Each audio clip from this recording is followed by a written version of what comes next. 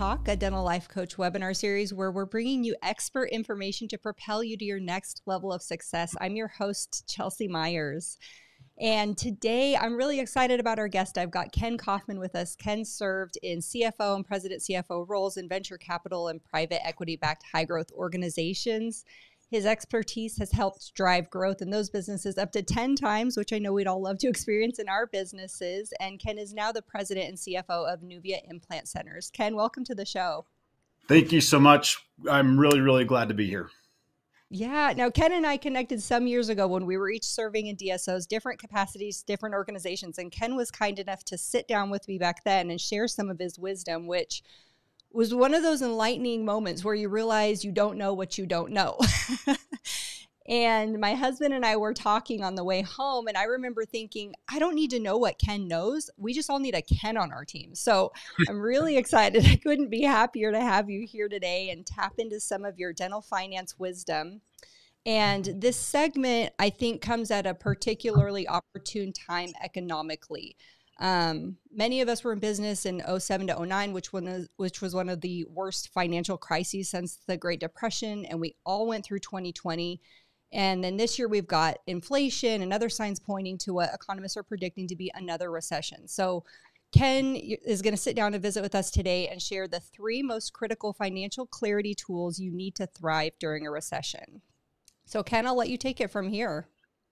Oh, great. Yeah. And we definitely want this to be interactive, and we can talk through some things, but I'll go ahead and I'll jump in. Well, I'll give you an overview of the 3. The first one is what's called the 90-day cash forecast. We all know cash is king. Cash is the lifeblood of the business.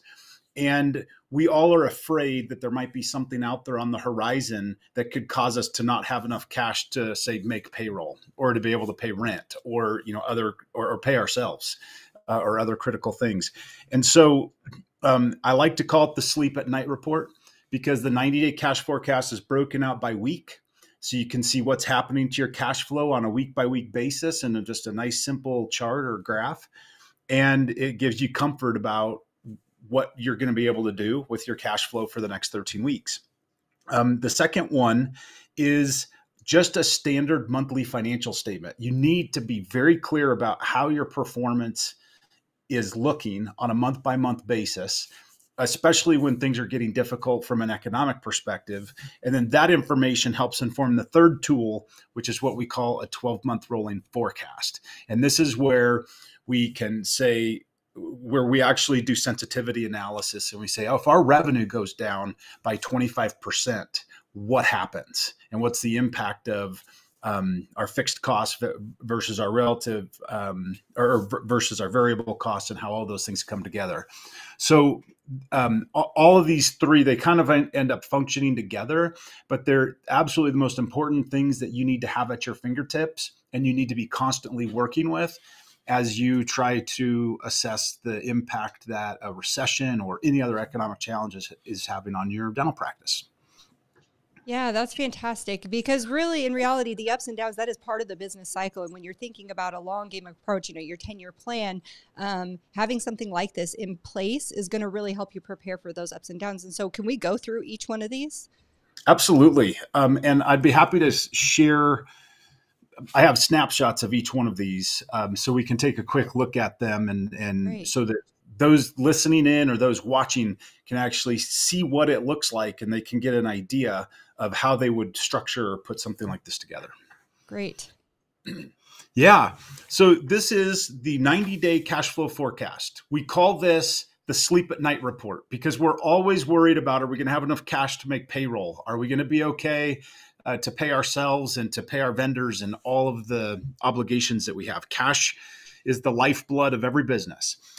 And so when we're going into difficult economic times, for example, if we jump back to COVID period, as soon as COVID hit, I went straight to cash forecasting to make sure we were going to have enough cash to be able to survive and figure out how long we could survive until we would be in trouble. And what do we need to reduce so that we can make that cash last longer? So having something like this in place is extremely critical when things are going to start to get tumultuous. If you're concerned about your revenue going down or you're concerned about expenses going up, This gives you a look always. So if there's any issues or problems from a cash perspective that are coming, you're going to see them 13 weeks before they get to you. And I'll tell you, Chelsea, that one of the interesting things I've found being around dental entrepreneurs is they're all wickedly smart, and they hire extremely smart people to work with them.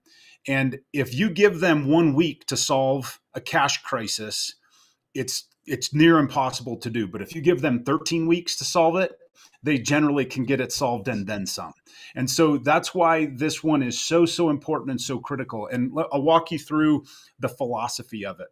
Okay. And that's why we have it pulled up here.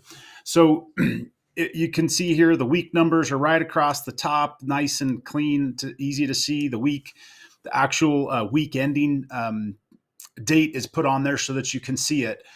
And then there's really two main areas that you pay attention to on this. The first are your cash sources. This is capturing all of the cash that's coming in. So your third-party payer payments, any payments from patients, any finance companies that you're working with where perhaps you're helping a patient finance costs and you're getting money fronted from those or advanced to you from those finance companies. Any other source of cash flow that's coming in, maybe if you have loan proceeds coming in, or if you've just raised some equity and so that's coming in and hitting your cash flow statement, all of that flows right here. And that ultimately tells you what are the total sources of your cash for that given week. Then you want to look at all your cash uses, and you're looking at your payroll, your rents, your marketing expenses, utilities, any outgoing loan payments or capital expenditures. You're capturing all of this so that it tells you your total uses of cash. And then here at the bottom, the whole thing we want to look and see is each week, am I producing a surplus of cash? Am I generating a surplus of cash? Or am I generating a deficit of cash, meaning I spent more cash than I brought in? And it's a very math formula. There's nothing complicated about this. The hardest part is just about thinking about each week and when these inflows are coming and when the outflows are going to occur. But it's pretty fixed, right? We have the same rent payments. Payroll is probably fairly steady and hits at it's your regular payroll cycles that you can layer in. And really quickly, you can start to get an idea of what's going to happen to your cash flow. And again, it's your sleep at night report. You know if there's a problem coming well in advance so you can solve it. And I don't know, I think this one reduces a lot of anxiety, Chelsea, to be honest. Yeah, I like it, because there are going to be some things that you can't predict, prices increasing, things of that nature. But when you have something like this, you'll at least know, like you were saying, where those gaps are, where those deficits are, and how much you have in excess to make up for the difference as the prices tend to increase and the inflation takes place. Yep, that's exactly right. And it's a very flexible tool. Any spreadsheet, you can just put these columns and rows in place to look similar to this. And it doesn't, and it's just the only math incurred. Because I have people tell me, well, I'm bad at math, Ken. I don't do math. This is addition and subtraction. That is all that's happening on this worksheet. Right. Yeah, I love it. Thank you. Yeah, you bet. So as we think about where things are going, the things I hear from dentists and from others in the industry are there's two primary concerns. The first one is revenue is going to go down because either they think patient flow is going to decrease or they think that patients are going to be accepting less treatment because of the economic situation that we're in. And we could jump into a lot of the micro factors there, but probably best if we just sort of leave that summarized like that. The other part that is a concern are the increasing prices. So supply costs are going up. Labor costs, we know, are going up, albeit the most recent trends I'm hearing is that labor costs are starting to stabilize. So they're not going up anymore, but they're staying flat. They're not going down. That would be helpful in some circumstances, I know for some, but it sounds like they're leveling. And a month ago, what I was hearing was there were 2 jobs available for every 1 candidate you were interviewing in the market. And today I'm hearing it's back to about a 1-to-1 type of a ratio. And so and we hear about the big tech companies doing layoffs and, all of these different things. I think there's going to be some normalizing. And so the labor market seems to be kind of leveling off and at least not, growing at 10, 20, 30% rates. Mm-hmm. Mm-hmm. Yeah, no, you're right. And in a time like this, basically the market is on sale. So when you have a tool like this and I've got this much in excess, and once you've got everything, you got your savings in place, you've got your plan in place, if there is the opportunity for you to make some sort of investment, when that can look like a lot of things for a lot of businesses, but make an investment that for the long term will increase and cause you to optimize realize that result, now would be the time to start looking at those opportunities. But you really can't make an educated decision without something like this to clarify where you're at. That's right. And it's about getting visibility forward looking, right? I'm going to talk about one tool that's super important through a recession in a minute, that's backward looking. But so much of running a business the right way is about having a very accurate forecast of what's going to happen in the future. And I get so much pushback when I bring this up with a dentist entrepreneur or somebody in the industry who they haven't been around it before. Like, well, Ken, I don't have a crystal ball. I don't know what's going to happen. How do we know what's going to happen? And the interesting thing is that once you lay the groundwork and you build out the assumption base, it's ridiculously interesting how accurate you can be about what's going to happen to you next month, or maybe even in 3 months or 6 months from now. And so the ability to forecast, it really does become a bit of a crystal ball, and it gives you a ton of clarity. And what I found, Chelsea, and I know this is your area of expertise, so you can pick this apart for me and tell me if I'm missing something here, but the more clarity an entrepreneur has, they see a massive reduction in anxiety. When I am not sure what's coming in the future is where like all that anticipatory anxiety and the concern and those things elevate. But if I say, hey, actually, here's the most likely outcome you're going to see in the next X number of weeks or months or years, anxiety starts to go down. And then as anxiety goes down, then ability to think clearly and make great decisions and drive the business forward, all of those things go up.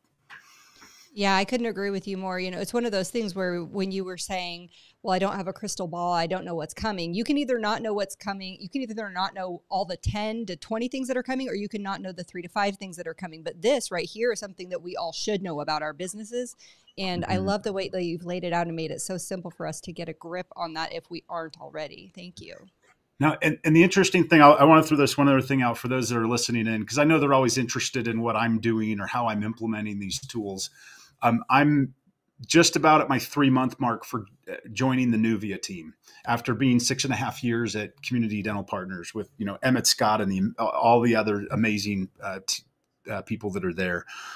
And the first tool of everything that I have available to me, the first thing I implemented is the 90-day cash flow forecast. It's just become such a critical piece of running the business and having visibility in the future, and the anxiety reduction and the clarity for decision making it's just a very powerful tool. Wow. Thank you. Perfect. Yeah, you bet. All right. So any questions on that before we jump to the next one? Let's go to the next one. I'm really excited. Okay. That may be the first time no, it wouldn't be the first time, but it's not that often that somebody says, oh, Ken, please show me another one of those reports. Okay. Oh no, we've got a very captive audience. We're ready. So the next one, it comes in a combination of 3, and it's a traditional monthly financial statement package. And as I jump into this and start to show it to you, the things to think about here are really getting a handle on exactly what's happening in the business, because the more you understand what just happened, the better you are at predicting what's going to happen in the future. And the more empowered you are to say, I don't like where that's going, and what levers do I need to pull in order to drive a change so that we create a better outcome. The past has to be connected to our present, which has to inform our future, which then the more informed we are, the more empowered we are to drive positive change and to improve outcomes. Does that make sense so far? Yeah. Yeah, it really does. And actually, we have a question coming in right now. Somebody's saying, do you have any tips on how to begin presenting something like this to the team? Referring, I believe, to your previous tool. Yeah, absolutely. I would literally, it's so funny because I'm just going through this process with my new team at Nuvia, and we're just layering this in. Just even before we got on this call, I was forwarding around to the other executive leaders the initial format and some of the tools and the way we're going to look at certain waterfall models. This is so fresh in my mind. I love the question. What I would focus on is I would focus up here at the top. This is designed to just be a summary where it says, okay, what's my beginning cash balance? Then what are all my dollars coming in? What are all my dollars going out? And then am I burning cash or am I accumulating cash? Is it cash generating or cash diminishing? You start there. And then when they say, well, why this, then you've got your details down here below. And you can say, this is why we've done this. And they say, well, wait a minute. Did you remember payroll? And what about, we're implementing a third payroll for commissions and we're doing this, we're doing that. You can make sure, and all the details are down here, but I'd stay up at the top and keep your team very focused on, all right, guys, here's what's happening with cash. Here's the ups and downs and where we're going to be in 13 weeks from now. Perfect. Thank you. That's great. Yep. Yeah. Happy to help with that always. Okay. So on the financial statement, just that traditional monthly package, there should be 3 reports that come with it. You should have an income statement. And by the way, this is where most people stop. They forget that there are 2 other pieces of the puzzle here, which in a recession or when things are getting tough economically, the next 2 are extremely important. But this one is where, hey, I want to see it's also called the profit and loss statement. What's my profit? What's my EBITDA? The second one, I'll just hit each one here really quick and we can go back to details. The second one is the balance sheet. This is super important because this is where things like debt and assets show up. And these are very, very important because it all drives toward your statement of cash flow, which, Chelsea, if I'm being honest, if I could choose between an income statement, a balance sheet, and a statement of cash flow, if I could only have one, it would be the statement of cash flow because cash is king. Cash is like understanding where your business is sucking cash versus generating cash. That's all it comes down to. And I'll just go, I need to just do one riff here really quick, then I'll come back to the statement. But when you look at why a business is valued at some valuation, it all comes back to the buyer's belief of what the cash flows will be in that business over a period of time, whatever they believe their holding period is going to be for that business. It all comes down to cash flow. The ability for a business to generate cash is its value. Everything else doesn't matter how great your employees are, doesn't matter how great your customers or patients are.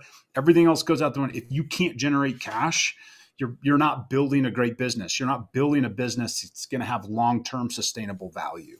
And that's why there's a lot of rumbling about Twitter right now. I'm not concerned about whether they're making it or not because the CEO who's now in place, Mr. Musk, he is cutting costs so that he can get the business so that it actually generates positive cash flow because they've been burning through cash for a very long time. He understands what drives economic value, and it is building an asset that has high cash flow. Just like if you had a rental property and it was break even, well, who in the world is going to buy that from you? If you have a rental property that's cash flowing $20,000, $50,000, $100,000 a year, you know what? People will pay, and they'll pay 2, 3, 5 times that because it's a great asset and it's going to last for a long time, and they're going to make way more than what they pay, over time. Does that make sense? That's why for me, the statement of cash flow is the magic. Yeah, absolutely. It's fascinating. Keep going. Okay. So I'll jump back to the income statement now because it's where most everybody wants to spend their time.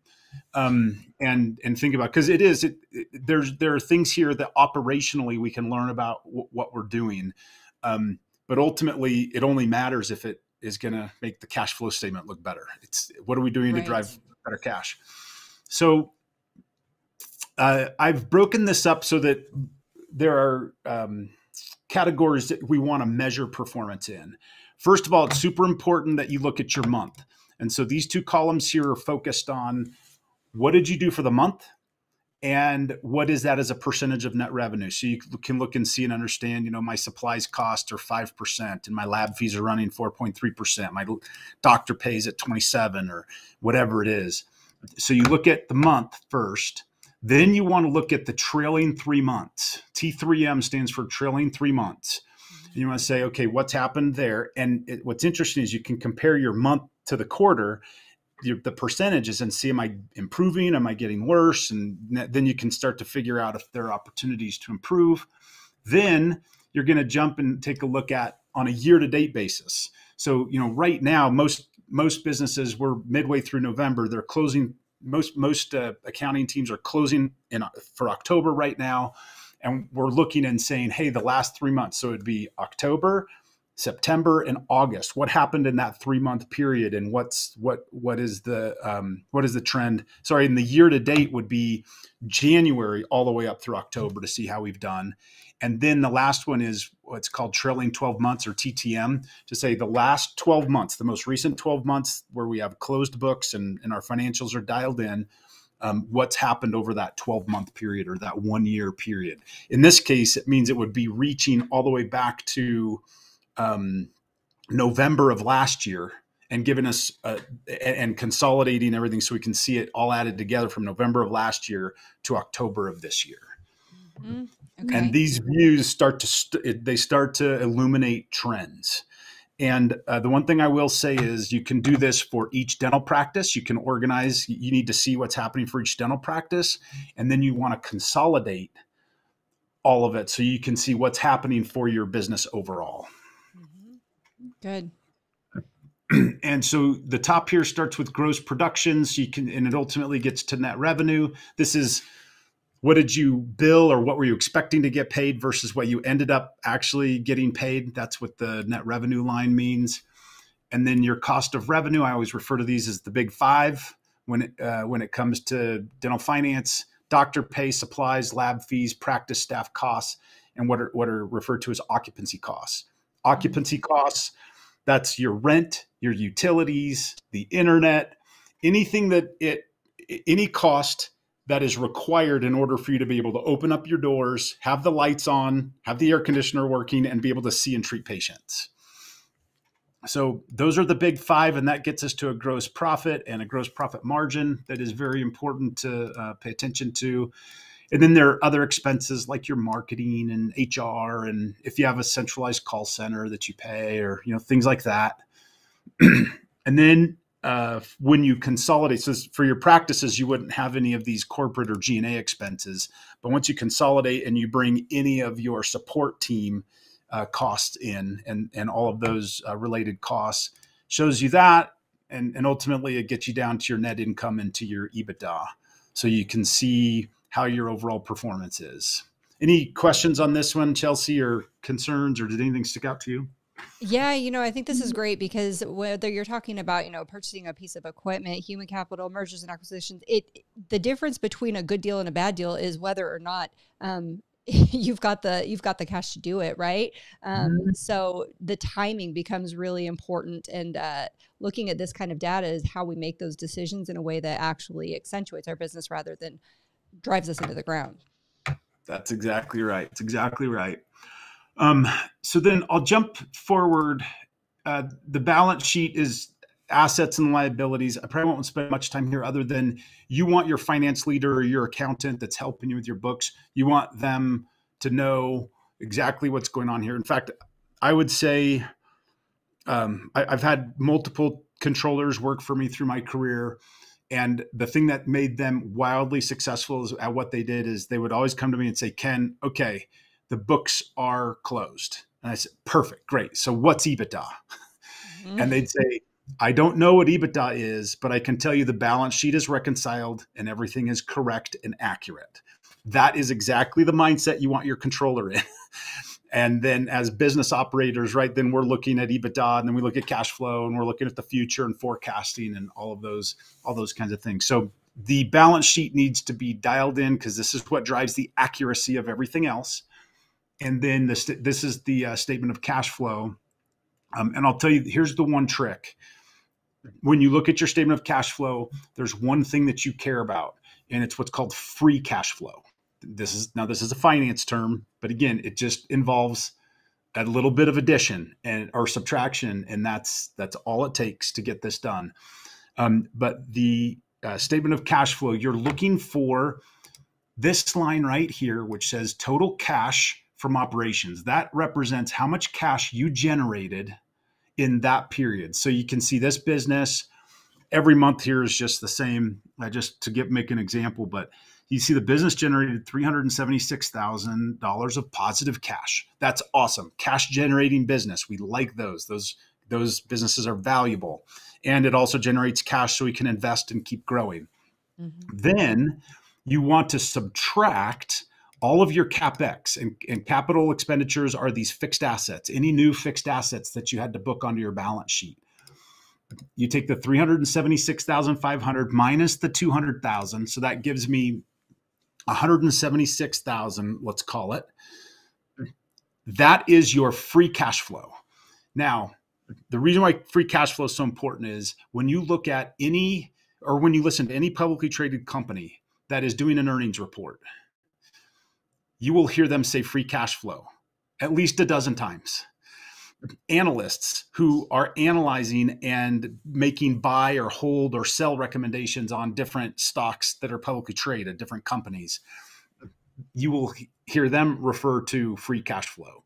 Free cash flow is the ultimate measure from a finance perspective of how much cash you're generating. So it's not even what's happening on your 13-week cash forecast. That matters because those are real dollars. But in terms of talking to the finance people about your cash generation, it's about free cash flow, FCF, free cash flow. And all it is, simple math problem, cash from operations minus whatever your capital expenditures are over a period of time. And that is... That's why this is where I go. This is how I think about, are we generating cash? Are we burning cash? What do we need to do to make our model more cash flow rich? Mm-hmm. Wow. Okay. I've got some homework. I'm sorry. Sometimes if you just turn it over to me, you probably need to interrupt me more so that I don't get on some of these rants. No, it's fascinating. I've got someone asking, I'm not always good at forecasting. When do I hire a CFO or even a fractional? Oh yeah, that's a great question. So the interesting thing about these financial clarity tools is that you end up needing somebody other than yourself, if you're the dentist entrepreneur, to do these things. And the reason why, my experience, Chelsea, has been dentists are brilliant people. In fact, had they chose to go into finance instead of dentistry, they probably would be better than me at all this stuff because they're very smart. The challenge is that they didn't, and they don't have the knowledge, they don't have the experience, and so you definitely want to get support around this because it's probably not going to be worth your time to become an expert in putting a 13-week cash flow forecast together. Mm-hmm. So knowing that, you definitely want to look around, and there are 3 factors that drive when you want to start hiring a finance team around you. Other than you should absolutely get a tax CPA when you get started and have a bookkeeper that can get a QuickBooks set up and kind of start to capture some things so you can start to get some information and data. There becomes a point where it's time to graduate, though, from that. And there are 3 drivers. The first one is your complexity. So if you have a DSO structure in place, which has lots of legal entities and lots of intercompany transactions going back and forth and all those sorts of things, you need to get there sooner than later, maybe somewhere between 5 and 10 practices. So your complexity, or if you don't have all that complexity and you're just cash-based, not accrual-based, and you're just kind of restating as dollars are flowing in and out of your bank account into some type of a an income statement, then you can probably hang on to that for a little while, and stay with that structure. So complexity is number one. The second one is trajectory. If you are going from one practice to 20 next year, you need a finance leader now. You need at least a half-time CFO, if not a full-time CFO. Even fractional, there's no way they'll keep up with that. So if you're going up quickly or going down quickly, you need more intense finance leadership help. And then the third one is just general overall size. So say everything's kind of normal. You're not too complex. You're not in a massive, trajectory climb or decline. You need to probably think about a full-time CFO around the time you hit somewhere between 15 and 30 practices, 20 to 30 million in revenue is where you probably need to start thinking about somebody full-time.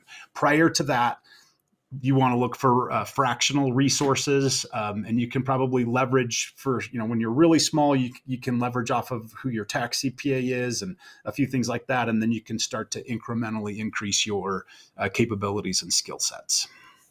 And in your opinion, is it important that when you start to hire for these, whether it's fractional, half-time, or full-time positions, that they have DSO experience? It helps so much to have DSO experience. There aren't a lot of them out there, though, because the DSO industry is amazing and it's big, but there are a lot of industries that are still way bigger. And so it can be hard to find. So if they don't have DSO experience, healthcare experience is usually helpful. And then the other one that's helpful is if they've been in some type of a retail or multi-location type of a business where you have, individual boxes or practices or stores or whatever they're referred to in each industry, and going across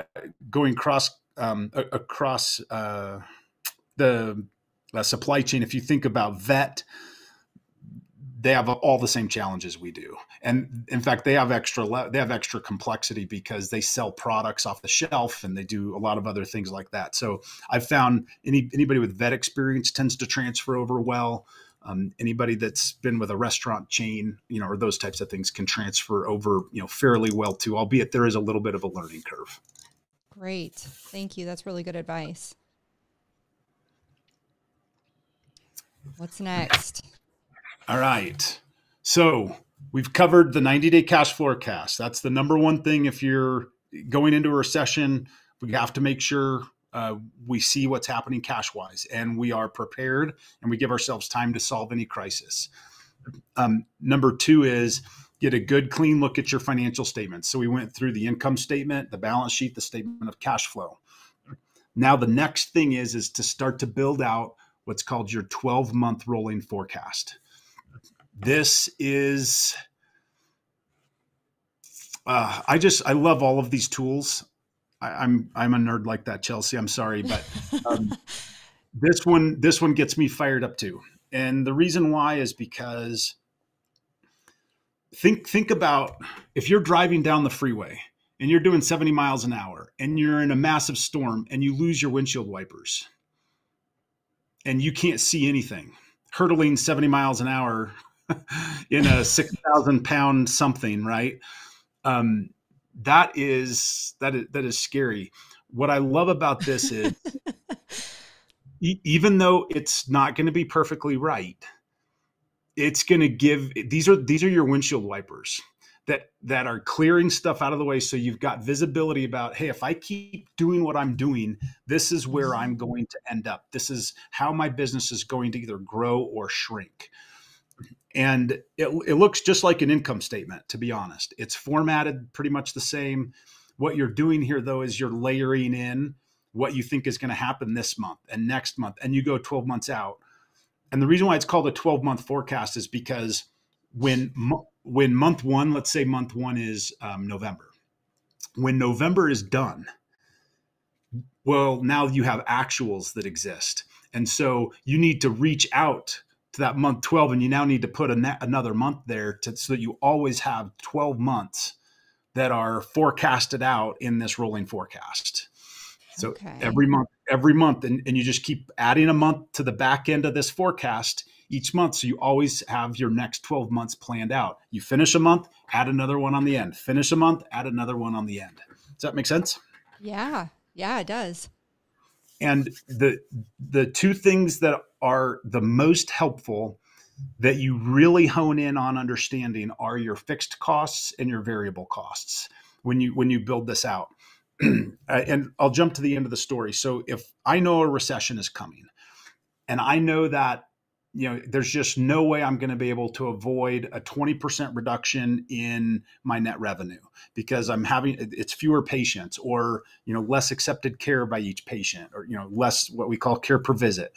If those things are coming, understanding your variable and fixed costs will help you see what is going to happen to the profitability and the ultimate ability for your business to generate positive cash flow if that drop occurs. And you literally, it becomes this sensitivity analysis where you say, I'm going to drop revenue by 25%. Let's see what happens. Whoa, my profitability just got cut in half. Why is that? What are the drivers of that? And as you go through and you build this out, and then you put these scenarios in,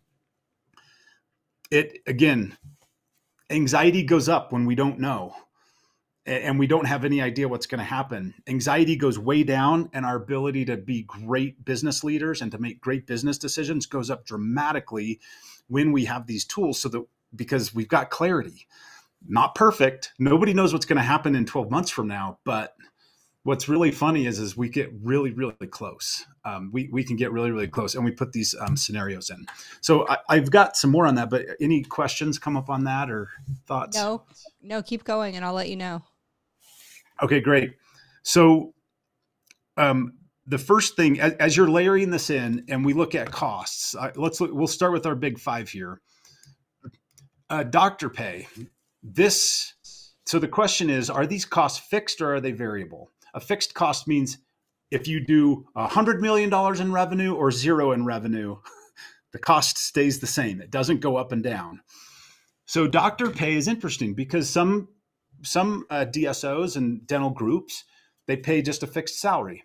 So if you pay a fixed salary, that's a fixed cost. If you pay everything based on production or collection, and it's a percentage, well, then your doctor pay is variable. Because if you do a lot, then you're paying a lot out. And if you do none, then you end up paying none out.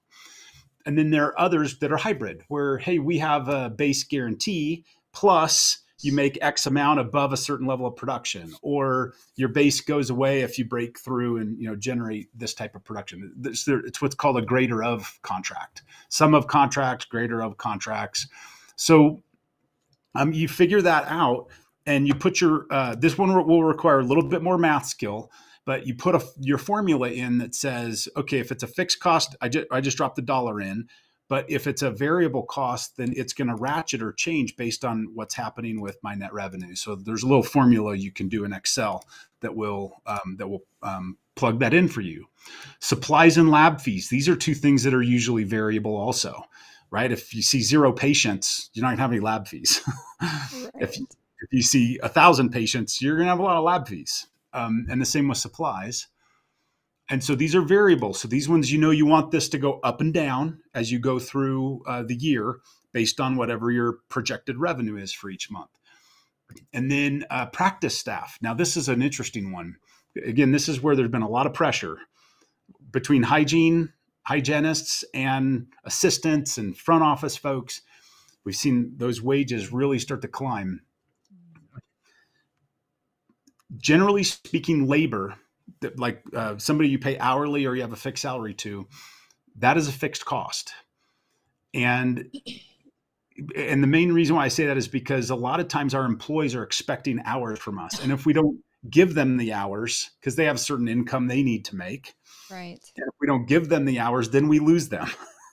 And so that feels very fixed to me. It's not like we can go to the employees and say, hey, you're going to make half this month because we only saw half as many patients.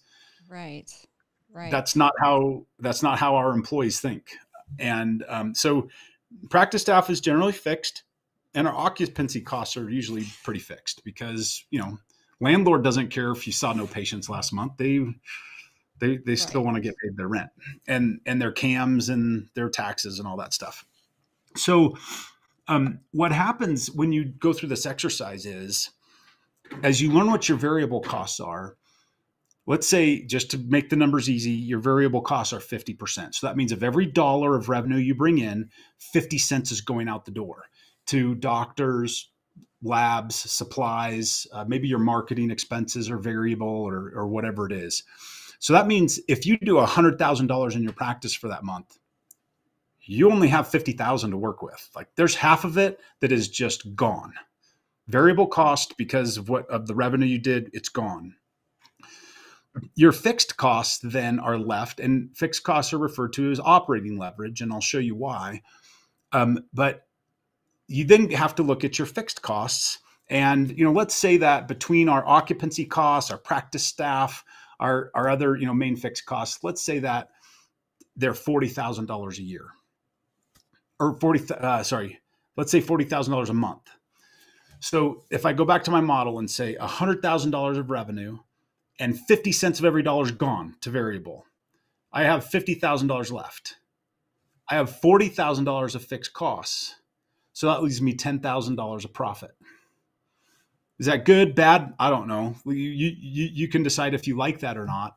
But Chelsea, here's the power of this rolling forecast. Now I say, you know what? I'm going to downgrade what I think revenue is going to be to $80,000 a month, and let's see what happens. So here's what happens in the model. You have $80,000 of revenue coming in, 50% out the door. So you have $40,000 out the door to your variable costs. And then remember what I said our fixed costs are? Yeah. $40,000. We're out. So your dental practice, it'd be fair to say at $100,000 of revenue and only $10,000 of profit, that's pretty lean. And with just a 20% downgrade in revenue, you're not making any money anymore. You're not profitable, and that means you're likely not generating any cash, or maybe even you're burning cash in your business model. And so the power of this rolling forecast is when you get it set up, and I didn't put a lot of detail in here because everybody's got to sort of tweak it for their own business and how their variable and fixed costs and things work.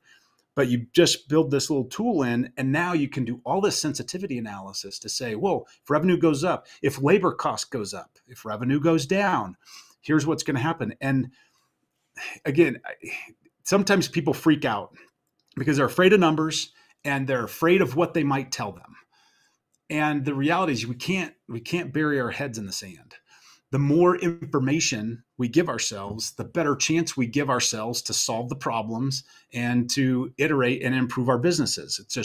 That's why we do what we do, because it's just how we think. It's how everything. We wake up in the morning and we're thinking about how can I improve this? How can I make this better? How can I try to squeeze a little more margin out of this procedure versus this versus that? This tool gives you this look where you can say, hey, if I have a 20% downgrade in revenue because I have fewer patients and fewer patients, and fewer are accepting the treatment. Of the patients that do come in, fewer are accepting the treatment. I can actually see what the impact on my business is, and I can see what's going to happen, and I can decide if I like it or not. And if I like it, great. If I don't like it, I can start figuring out what I need to change. Do I need to reduce fixed costs? Do I need to change my variable cost structure? Do I need to change? There's a whole laundry list of things we could go down to ultimately just give us clarity about what decisions we should be making in the business. Yeah, and that's just it, because I think there's a lot of stress. In fact, I could almost feel the stress of some of my clients as you're going through this, because if you run that scenario and, decrease your production by 20% and now we're down to $0 at the end of the month. Well, if we have it broken down like this at the granular level, we can really figure out, like you said, we can strategize and get very intentional about if patients don't accept as much treatment, what are we going to do? What is our plan? And you can have that plan in place. But if you just have some vague numbers in place, this is where I see people getting really aggressive and running their teams literally right out the door because they can't handle that level of chaos and stress that the leadership is exercising in an effort to keep a healthy and fluid business. And so I think these tools are just so valuable, especially when you talk about these times of uncertainty. We can be certain about a lot, is what you're saying. And we should be certain a lot about these things. I've had, over the last 3 months, I've had so many people coming to me, whether it was at like the DEO shark event, swimming with the sharks event, or just all of these different places. And they're all asking me, can I afford to pay that hygienist $60 an hour? I used to only pay them X, and their wages have gone up and everything else. And my answer always is, it depends on what you want your profit to be. Like literally, you got to take that information, you plug it into this model and look and see what impact it has. And you decide if that's acceptable or not for your business. And if you don't like it, then don't pay it. If that's not acceptable to you, or, look around and find other solutions, or be willing to pay it, but realize you're going to have to, cut in some other areas or make some changes in order to get yourself there. It kind of goes back to one of our favorite sayings. If you've seen one DSO, you've seen one DSO. And it's because everybody's unique in what their goals are and what they're trying to accomplish. And for some people, they'd be comfortable running thin margins. Others, that's not where they want to be. So it's a really, anyways, it's fascinating. It's interesting. And a lot of people are really worried and stressed. And I'm telling you, if you just do the numbers and you get the clarity, then the answers come quickly and the solutions come quickly. Yeah, to me, it's like the different, when you go somewhere new and it's the difference between just having a map to get there and then having landmarks along the way so that oh, okay, I'm actually where I'm supposed to be. I expected this to happen. I don't like this road, but I knew that I was going to approach it. And so this is really great. I've got someone saying, Ken, this is so helpful. I have a renewed commitment to do this monthly. My issue has always been being disciplined to do it. Is it best to start at the beginning of a given month or quarter, or should I just plan to go forward in January? What's best? So I don't know all the details of their situation, but I'm assuming that they've got access to their historical records of some sort. I would go back at least to the middle of the year and get a baseline for what's been happening and what your trend has been. Because the challenge is, if you say, I'm going to start from right here moving forward, you don't have very much, you have very few inputs to inform yourself about projecting to the future. So the further you can look back, the more informed you are about what the future is going to look like. Now, I'm not trying to sign you up for that homework assignment where the teacher gave you all that busy work and you were frustrated and stayed up till midnight doing it and all those different things. But the more data you can get, the better off you're going to be. And if you wait till January and start clean and fresh, that's fine. But just know that you're going to be super blind for the first few months because you are totally making up what your forecast is. You have no validated assumptions whatsoever. And you know what? After 3 months, you'll start getting really good at it. So it's not horrible. And if you feel like you got enough cash in the bank and you don't need to stress too much about anything, you could absolutely do it that way. And you'll learn a lot, and it'll take you a quarter or two, and then you'll be in a really nice rhythm. And again, I'd warn you, if you're a dentist, or if you've got a million other things, if you're an operator in a dental practice or dental group, you may want to just get some outside help with this. And there are actually contract firms, augmentation firms that will come in and build a 13-week cash flow forecast for you. And they'll go look at all your old data and they'll update it every week for you. And those sorts of things. So you're not alone, but if you really want to dig in and do it yourself, then I'd say go backward first and then go forward. Great. Is this something that you could potentially ask your bookkeeper or your accountant to do these things? Like, here's the blueprint, here's what I'd like. Or is this something that somebody needs Absolutely. to... That's what this is designed for. Hand it to them and say, okay, do this. Now, what you have to remember is, and I see this in dental almost more than any other industry. We tend to put titles on people and things where what really matters is what is their real skill set and what really can they do. I've seen people hire a bookkeeper and say, oh, that's my CFO. Well, CFO usually has 10 years of experience, and, you go down the list. And so the thing to understand and think about is should I have my bookkeeper do this, or my accountant, or this or this? You just have to evaluate what is their skill set. What are they really good at? What are they not good at? And then you can put this in front of them and have them accomplish it. But a bookkeeper is going to struggle with something like this because here's just a quick principle, Chelsea, I'll give you and give the listener to think about. Accountants are backward-looking people. They're constantly telling you what happened. In fact, Chelsea, have you ever gone to your tax CPA at the end of the year and they say, oh, you should have done this and this and this and this, and you would have been able to save this much more in taxes? Yes. We just had that conversation on the webinar last week, actually, trying to help a lot of people avoid those conversations. So this is the nature of people who are in accounting. They are backward looking. They're not good at looking forward. So they're really good at putting together your monthly financial statements because those are historical. That's historical information. But a 13-week cash forecast that requires them to look forward, some can do it. And I would encourage you to let them try, especially if they have the energy or they want to learn. I wouldn't encourage stifling it, but you just have to realize that it's hard for people who are constantly living in the past to think about and to project out toward the future. It's very hard. It's very hard to do. It's a massive switch task. It's sort of like, here, I want you to sit here and just push this key on your keyboard all day long, to, all right, I want you to come up with the next $500 million company and how we're going to build it. That's what that switch task feels like to them. So you need to find and work with people who are used to forecasting, looking into the future to help you build these things. Great. Thank you. Well, gosh, this has been so helpful. Ken, I know that you have a book. Talk to me about your book that you have launching. Oh, this is fun. Our book officially launches on November 29th. This is definitely feels like a labor of love in many respects because just a lot of time and effort put into it. It's a really fun story though, Chelsea. Let's see. Oh, there you are. And you know what? I can stop sharing now. Should I stop sharing? It's up to you. Sure. Okay. So, what I've, so here's how it got started. I used to do consulting back in sort of the 2006 to 2010, those years. And as I was doing that, I worked with hundreds of different businesses and entrepreneurs. And I was literally doing like fractional CFO consulting. I'd have usually 12 clients at a time. And then within my firm, at some point, I think we had over 100 clients, right, that we were working with and helping in some function. And the ability to see what was going on and what the common problems were, it was amazing. And so that's where these ideas about these financial clarity tools first started.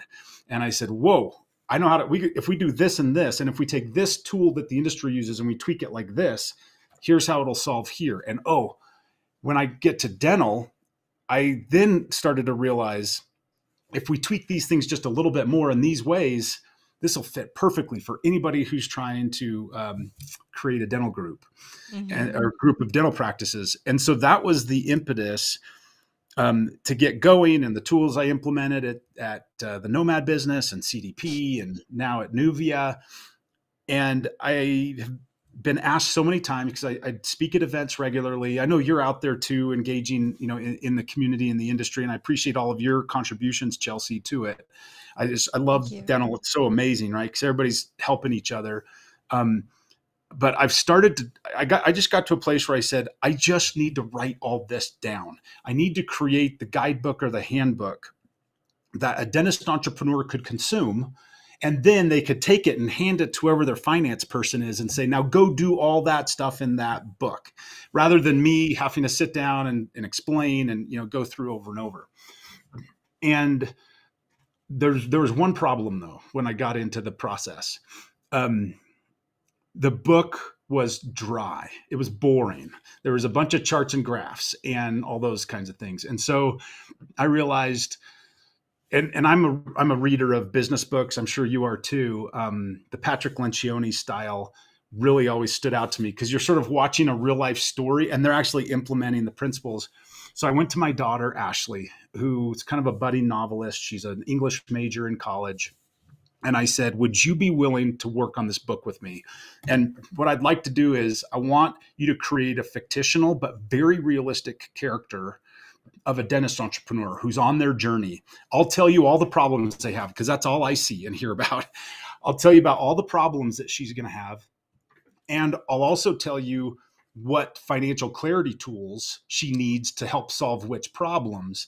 Will you write a really awesome story so that the readers can follow her journey, and then let me interject in the middle of each chapter with all my technical nerdy content about here's what you do to fix it. And then we jump back to her story and we continue to watch her journey as she's trying to build a dental group. And she looked at me at first like I was crazy, which she should have. That was totally deserved. But with some coercing and possibly aggressive salesmanship, I finally got her over the line. And it's been such a fun project for us to work on. We started it the year before COVID. We started in 2019 to do it. And then we sort of fell off. We weren't on a good cadence. And then COVID hit. And the beginning of this year, we said, we are going to knock this thing out. Let's do it. And so January 1st, literally, that was the New Year's resolution. And we've been cranking all year long to get all of this put together, ultimately get the book written. My daughter is the author of all of the realistic fiction content, and I'm the author of all of the technical and technical content and the how-to content. And it's been so much fun. And I'm excited to have this book done because I think it's going to help a lot of people, and it's going to empower a lot of people to take these tools and implement them inside their organizations and give them the clarity they need. And ultimately, I think when somebody buys the book, I'd say that is going to be your number one anxiety slayer so long as you are an entrepreneur, because it has the tools in there you need to give you the clarity that'll slay that anxiety and help you build and grow the business.